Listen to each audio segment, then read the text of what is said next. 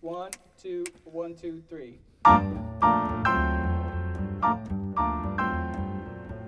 Welcome to Inside Page to Stage, or IPS. I'm Jerome Harmon Hardiman, and I'm your host. Today we're speaking with Belen Moyano. She played Rebecca Van Winkle in the most recent production of Impossible But True. Sit back and let's go inside the page to the stage. Hey, Belen. Hello. How you doing? It's all good. I'm glad to hear it. Let me give you a quick rundown on some of this young actress's accomplishments. She's already played Yocheved in The Prince of Egypt, Kala in Disney's Tarzan. She was understudy to Danny, Carla, and Camilla in The Heights. She played Florica in The Hunchback of Notre Dame and Helena and Janet in The Mystery of Edwin Drood. Mary Martin of Tours in Sister Act, Crystal in Little Shop of Horrors, and Mrs. Santiago in Ghost. You can learn more about her at belenmoyano.com. I had the pleasure of Zoom conferencing with her in order to discuss the role of Rebecca Van Winkle, who she played opposite Rob Langeter, who played Rip Van Winkle, and Dan Furman's Impossible But True. Belen, it's great to Zoom with you today. Wait, I'm going to turn my air off so that my sound is even better, and then I'll just sweat through the interview. I know, it's going to be a good time. It's all good. Better than breakfast in bed. Better than touching a fresh shaved head. Okay, we're back. Where do you see the business going right now during the pandemic? We're all home. Theaters aren't projected to open again, at least in New York City, until the spring of 2021, if then. I mean, maybe things have changed now. But until then, or until a vaccine comes along, where do you see the business going? That's a great question. I'm hopeful that the industry will change in such a way where we will highlight more stories than we have in the past that around different diverse communities. I don't know, we might see more women in theater. So now that we're talking about Rebecca potentially, or in Dan's mind, being the protagonist, seeing more stories that are female-led in that regard. That's what I'm hopeful for. I'm hopeful that out of the ashes, something beautiful will be reborn, and theater will become it will not only be seen as a means of entertainment, but as a tool for advocacy, as a tool for education, for reaching communities and empowering them to stand up, to participate in their civil duties, whatever that might look like. I'm hopeful in that regard. I'm just hoping that something good comes out of all of this. I like that idea of hope for the future. Keeping that idea of a strong, hopeful protagonist who is a female, how do you relate, or how did you relate to the role of Rebecca? I think she added to the canon of strong women that I've had the pleasure of portraying on stage. I guess, the pub is a stage, so on the stage. I related to her in that, I have a husband. He tends to be stubborn at times. So finding ways to healthy ways to communicate with one another. She struggled with that. I've struggled with that. Utilizing your anger in a way that is beneficial. So not just in setting fires and speaking your mind, but in using it as a catalyst to create change. I think she's such a great example of that. And then the tidbits throughout the show where it talks about how she was involved when the British came to town, what she did, to support the soldiers and the people in her small town as well. She inspires me in that way, and I hope that I can do likewise. But yeah, I feel like I relate to her in an emotional level where you want things to go a certain way and they don't often go that way. And so how do you deal with that? And then how do you deal with heartbreak? How do you deal with, someone's disappearance, especially when in society you were known as that person's wife and you didn't have, a right to property or a right really to speak without your husband, how that shift might have been for her. I felt that on a personal level in regards to, I'm an immigrant. I came to the States when I was a child, feeling like there are forces beyond your control that keep you from speaking your truth and living the life that you want to live. I don't know, but her perseverance and just overcoming it and then finding forgiveness amidst it all. I mean, I hope to do that. Beautifully put. Going further in that direction, how did the music support what you found or were looking for or were able to relate to in that character? Did you find that they offered you the space that allowed the audience to perceive the character's conflicts and the character's emotions? All of the building blocks that went into the making of and performing of Rebecca. Well, I think Dan is brilliant. I've told him this in the past where let me start that again. Dan and I met while doing another one of his shows called Ybor City 2-3 years ago now. And at the audition for that, I didn't know that Dan was the composer and he was the pianist for that audition. And the person running the audition was the director. And she said, "What interests you about this project?" And I said, I saw the listing on Backstage, I think, and it had a website attached to it. So I went and listened to the music of the show. And I was so intrigued. I loved the rhythms. I really loved the way that especially Cuban culture was approached. And I didn't know that Dan actually had written the music. So Dan's like, "Oh, well, I wrote the music." And I was like, "I'm a fan. Like, even if I don't get cast in the show," I think I told him at that audition, "I want to continue following your work." I was cast in that show, which was a huge blessing and so much fun to work with such great people. So then when I was brought on for Impossible But True, he sent me a couple demos. And I feel like I glossed over them, but because I trusted him, I was like, "Oh, yeah, 100%. Definitely do it." And then amidst rehearsals and as we were working on the songs, I was moved. I think Dan's writing is very intricate. I mean, I really enjoy his style, especially the way he can make something sound so full with just the piano. I think that was the most impressive within that space, that he was, in a little attic above us on a little keyboard. And yet I always felt supported and I had everything I needed to be able to sing and or express myself in the way I needed to. In regards to the lyrics, I think of the bread song, and I struggled learning the bread song.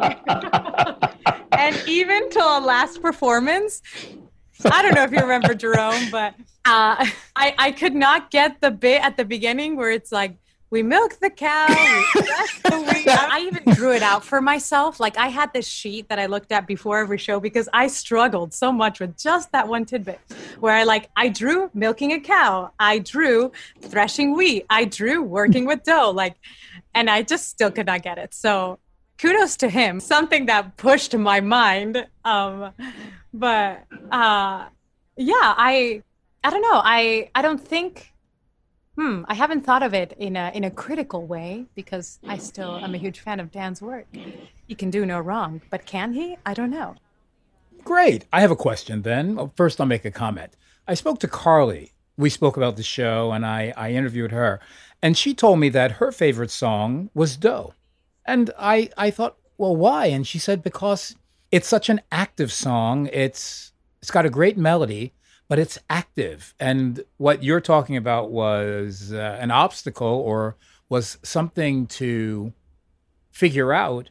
For her was the greatest thing in the world, thrashing the wheat and pounding the dough. She says she sings it all the time. Okay, now, what was the question? Dan can do no wrong. Dan can do no wrong. Oh, no, I know what it is. I spoke to Dan, and Dan said when he was composing the show, he used a lot of the influence from when he worked with cumbia bands. Now, where are you from originally? I'm from Argentina. Okay. I don't know anything about cumbia. But in the interview, he played some cumbia.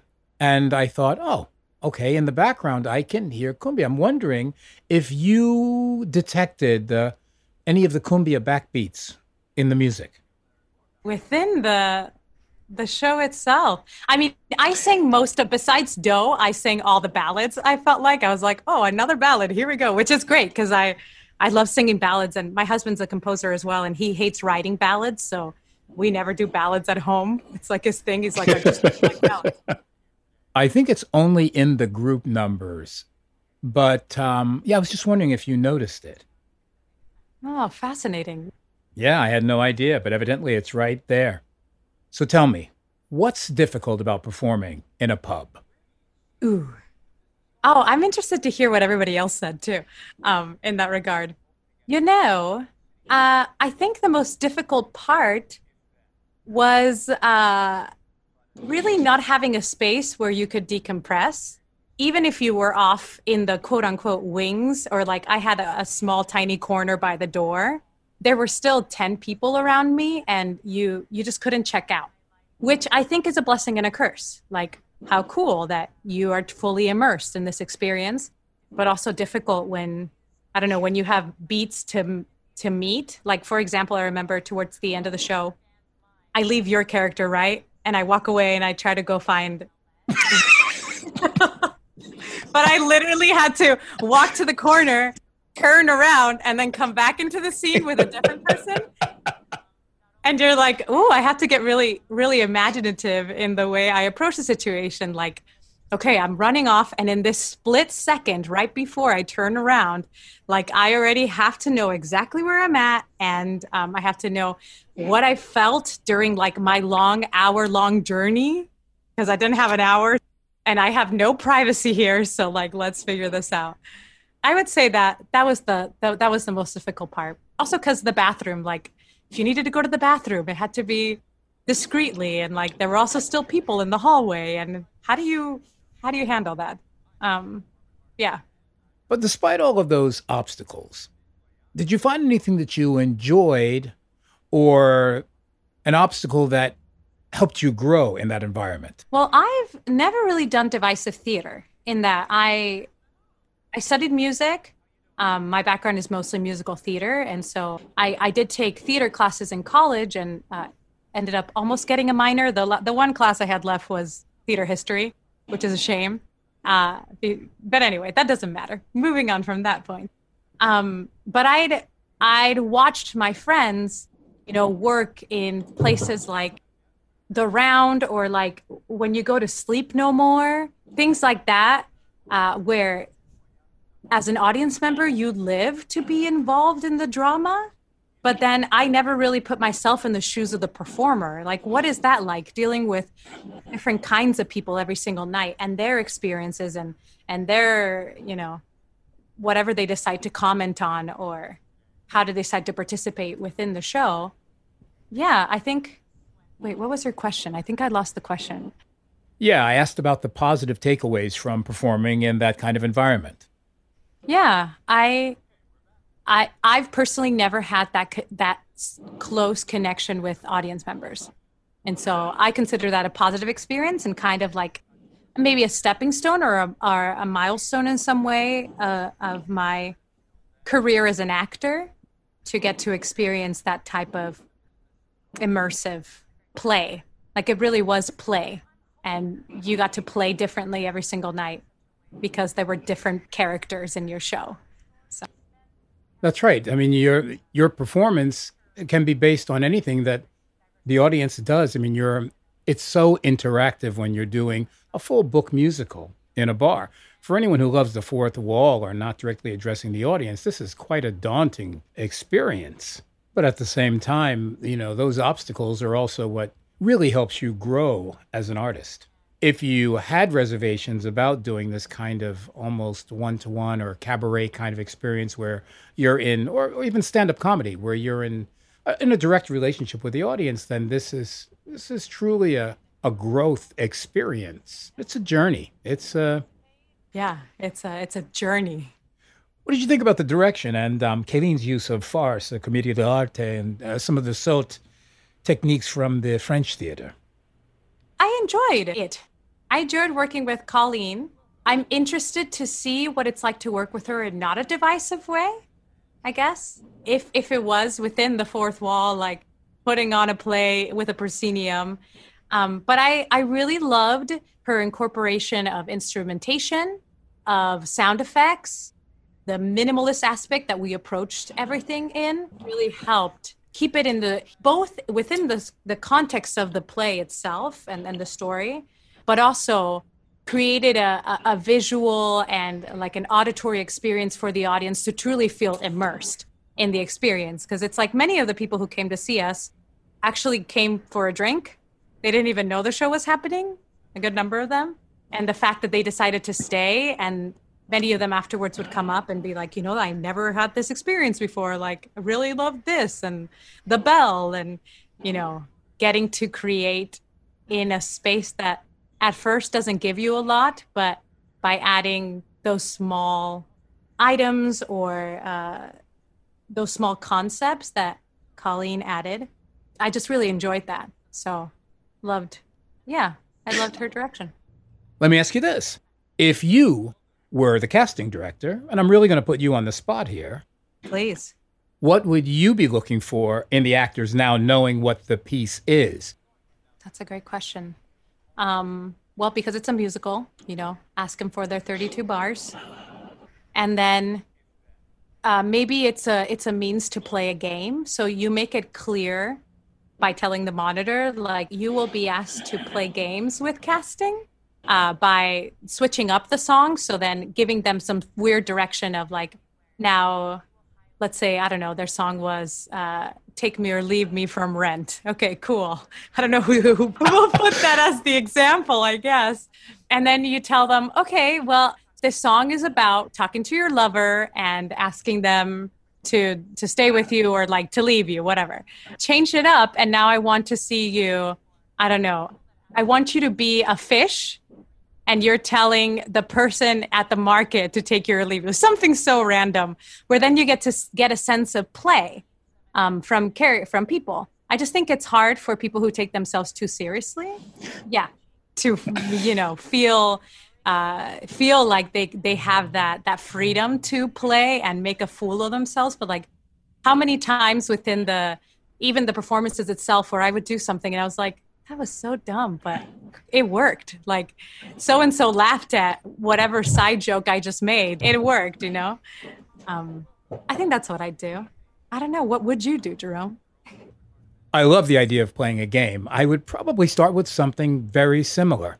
Well, we're asking them to be able to switch places with the characters. So instead of being the fisherman, you're the fish, and you're the fish explaining to the fisherman why they should take you or leave you, or to the customer. I would probably just give them a scene and say, okay, now these are the words, but right now you're the lover, and then you're the frog, and then you're a policeman or a policewoman. Now you're the nurse. Same words in the script, but as I give you the cue, you switch to how you believe that person or that animal would deliver those lines right then. I wouldn't do it with a song because songs are so easy to mask your inhibitions behind. You sing the high note and you can fake ecstasy, or you can drop your voice and then, you're sultry. And I'm probably projecting here to things that I've done in my own auditions, but I've just seen so many people with spectacular audition technique. But when you get them in a situation like this, where there are elements of farce and comedy of the art and all kinds of other theatrical conventions or inventions, they become defensive. What happened to everything else? Yeah, if you come with the belief that there's some distance between you and the audience, then you're going to be in for a rough time. And I don't know how to prepare you for that, but I would try in the audition because, as you said before, you improvise a line and the little side comment that you make gets a laugh and you say, oh, that works, because the audience is literally right there. But the other side of that same coin is when something happens in the audience, yeah, it throws you off. We had the football games playing in the background. Oh, yes. The TV is on. Someone drops a drink. Someone walks directly in front of you while you're saying your most poignant line. You gotta be elastic, I guess. But finally, my final question is, what makes this show worth seeing, in your opinion? I think this is a good question. And it sounds simple, yet it feels complex in my mind. I mean, the thing I love the most every night, besides it being, like, regardless of how many times you come to see the show, you will see something different because of its inception, because of the setting. The show itself has so much heart. And I think that concept of forgiveness at the end is big. We're going to just talk briefly about, Hamilton on Disney Plus. We've all now gotten to see Hamilton, which is amazing. But now that I get to watch it over and over again, that concept of forgiveness continues to come back. And I love that Dan was like, Yes, Rebecca is the protagonist, and she is the narrator. And at the end of Hamilton, you realize that like Eliza's the protagonist and is the narrator. She's the one who lives, who dies, who tells your story. And I think this show has that going on for those who have seen Hamilton and want to see something like it. Not only is it about, revolutionaries and some of the experiences that they had, but it's about the humanity behind it all and how I guess sometimes we look at the past and we like to glorify it, and how a lot of our past has things that we have to overcome, and that's okay. And that's what makes us human. And that's what gives us greater perspective. So I would say people should go see the show because it will move you. It will keep your foot tapping. And I guess you'll be a little more drunk if you choose to drink. If we're inviting people to that, now that they're listening to it on a radio, in a radio way, like, I guess what keeps people listening is the humanity behind it all. And yes. So you can drink at all those moments, when we're like, oh, now take another drink. Make it a game. I mean, I don't drink, so whatever. Who wants to do it again? Yeah, there you go. And I'd rather spend my calories elsewhere, so. All right, then. C'est la vie, c'est la guerre. Okay, it was so good to touch base with you. You too. That was really fun. I'm glad we had a chance to do this. How's your husband's work going? Is he composing while you're home and sequestered? He is. He's actually, so he's working on a radio musical, but it is it's never been done before, and it's approached as a radio musical. So there's a narrator, and it's episodic. So it's also 6 episodes. And that's our interview with Miss Belen Moyano. Thanks again to Belen. You can learn more about her at belenmoyano.com.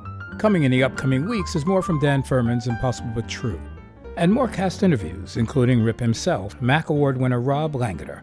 We talk with the two Huberts, performer and producer Mark Montague, and actor Len Rella, two Ripias, Carly Priso and Julia Ewell, our intrepid pub stage manager Elizabeth Strauss, and our Rebecca Van Winkle from the recording, Daniel Aaron Rhodes, as well as Dame Rachel Van Vetter, Stephanie Lynn Mason, who is hot off of Broadway's 2020 revival of Fiddler on the Roof, currently, like the rest of Broadway, on lockdown. So, see you next time. Until then, I am Jerome Harmon Hardiman, and this is IPS, Inside Page to Stage. Thanks as always to our wonderful musicians David Shenton on piano and Mark Wade on bass. And good night. I like you better than leaves in the fall. I like you better than getting flowers for absolutely no reason at all. Better than breakfast in bed, better than touching a fresh shaved head, better than